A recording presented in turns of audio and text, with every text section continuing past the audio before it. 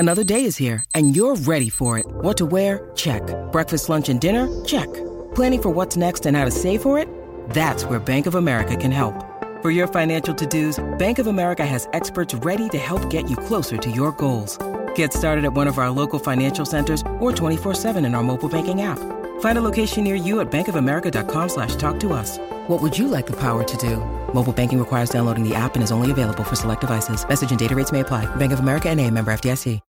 Look, Bumble knows you're exhausted by dating. All the must not take yourself too seriously and 6'1" since that matters. And what do I even say other than, hey? Well, that's why they're introducing an all-new Bumble with exciting features to make compatibility easier, starting the chat better, and dating safer. They've changed, so you don't have to. Download the new Bumble now. Hello, I'm Julia, and 14 years old, just like my best friend, Amelie. We go to the same class and have spent most of our free time together since first grade. This got difficult when I met my first boyfriend a few months ago. Lukas and I spend a lot of time together, of course. As a result, I didn't have quite as much time for my best friend. This made Amelie sad. Besides, Amelie thought no boy would be interested in her anyway. I like Amelie. She's almost like a sister to me, and I didn't want her to feel that way. She became even more shy since I was with Lukas. When I wanted to do something together with both of them, it was quite cramped at the beginning because Amelie hardly spoke and didn't feel comfortable, so we all had no fun. When my older sister Leonie was home for her semester break, I told her how Amelie was doing and how torn I often was. I often wanted to meet Lukas, but my friendship with Amelie was also important to me. Leonie understood me and said it would probably be best if Amelie met someone too.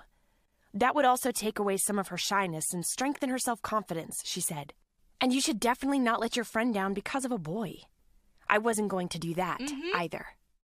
One evening, when I was home alone and surfing Snapchat on my tablet, I had an idea. I wanted to give Amelie a bit more self-confidence and send her pictures. From a nice boys account, of course. I invented Ben. After some searching, I also found out how to create a second social media account. Then I searched the depths of the internet for pictures of a sporty boy from Australia.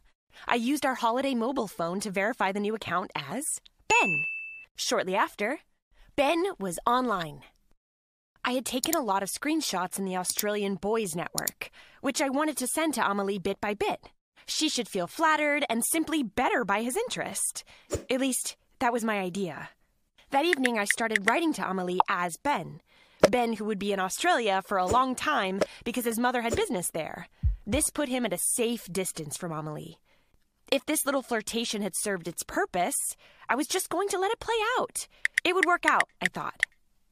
After 3 days of sending Amelie messages and pictures of Ben, she told me. She was in love from the start. That was much more than I had imagined. I did get a bit of a bad feeling, but at the same time, I could watch how well Amelie was doing all of a sudden. It was as if someone had lit a light inside her. She was in a good mood and was more relaxed and at ease with everyone and everything than ever before. Lukas found the transformation strange, but was happy about the much more relaxed get-togethers. My mother also said that Amelie had become an absolutely cute teenager. I was just happy at first. Everything was going well, and Amelie and I were having a great time. She showed me the pictures of Ben and talked to me about how sensitive he was and how well he suited her. She asked me if I thought he had fallen in love with her too, and of course I said yes. Finally, I could also tell her more about Lukas. She often started talking about the boys herself, by which she meant her Ben and my Lukas. Every now and then I felt a bit bad because she was so in love. No wonder I knew exactly what she wanted and what she liked or disliked. Actually, other boys started to take an interest in Amelie. She was now much more relaxed and even funny. Ben had recently told her that he liked the memes she sent him. When she told me about it, I told her that I liked her humor too. That had obviously worked. I thought I could slowly make Ben disappear. When he didn't contact Amelie for a day, she was very depressed. So the next day I sent her another message from Ben. We did more and more things together as a threesome because Amelie and Lukas were getting on better and better. I told Lukas about my secret. He thought it was very weird, and told me to stop as soon as possible. He was right, after all. So I let Ben become less likable. Boring photos and bragging about drinking too much and partying. Soon after, she told me how happy I should be about Lukas and how strange Ben was acting. Then came the shock. I read one evening that Amelie wanted to visit Ben. She had spoken to her parents, and they had agreed to go on holiday to Australia because they had always wanted to go there anyway. The next morning, she told me about it at school.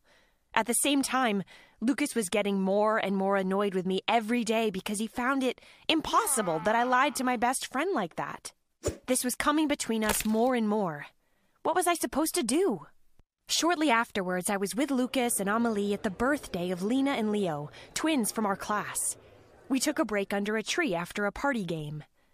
Amelie raved to Lukas about her holiday to Australia. Her parents were going to book everything next week, and in 6 weeks it was going to start. Lukas's facial expression became more and more somber. Then he looked at me and said to Amelie, "Julia has something to tell you." I stammered and just didn't know what to say now.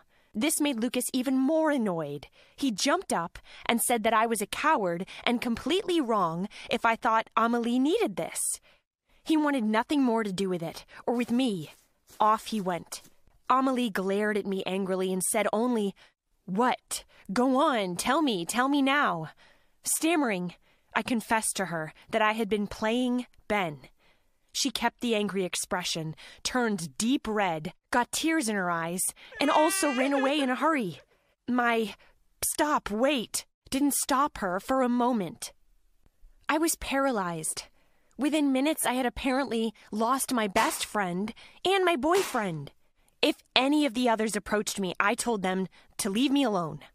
I was very sad and ashamed. How was I supposed to go to school the next day? At home, I deleted Ben's account and sent Amelie a message saying I was sorry, but she had apparently blocked me. Then I wrote to Lukas that I was very sorry about everything and if we could talk about it tomorrow. He just wrote back that it was too late for that. I cried and couldn't sleep. Fortunately, my parents came home very late that evening. I gradually realized how selfish and arrogant my whole action with Ben had been. I had convinced myself that I was doing it for Amelie, but in doing so, I had lied to myself. I was very afraid of meeting her and Lukas at school the next morning. It was just as bad as I imagined, or worse. Lukas was just talking to Amelie in the schoolyard. As I walked towards them, they turned away. Others in my class looked at me strangely. In the classroom, Amelie sat down at the back with Lena, who had come to school that morning without Leon. I got practically nothing out of class the whole morning. When class was over, I ran after Amelie on the way home and caught up with her too. I asked her to apologize and told her how I had realized the previous night how selfish, stupid, and arrogant the whole action had been. Then I told her how sorry I was for everything, and that I didn't want our long friendship to fail because of my mistake. "What can I do?" I asked her. She shrugged her shoulders and just said she felt bad and didn't know when it would get better. "Just leave me alone for now," she said. What else could I do? So I went home and waited for the next few days for her to talk to me again. It took weeks before things were really okay again, but our friendship survived it. Unlike my friendship with Lukas, it was just over. He couldn't and wouldn't change it, as he said. But he is a good friend of Amelie's, which is not always easy for me. But I have only myself to blame for that.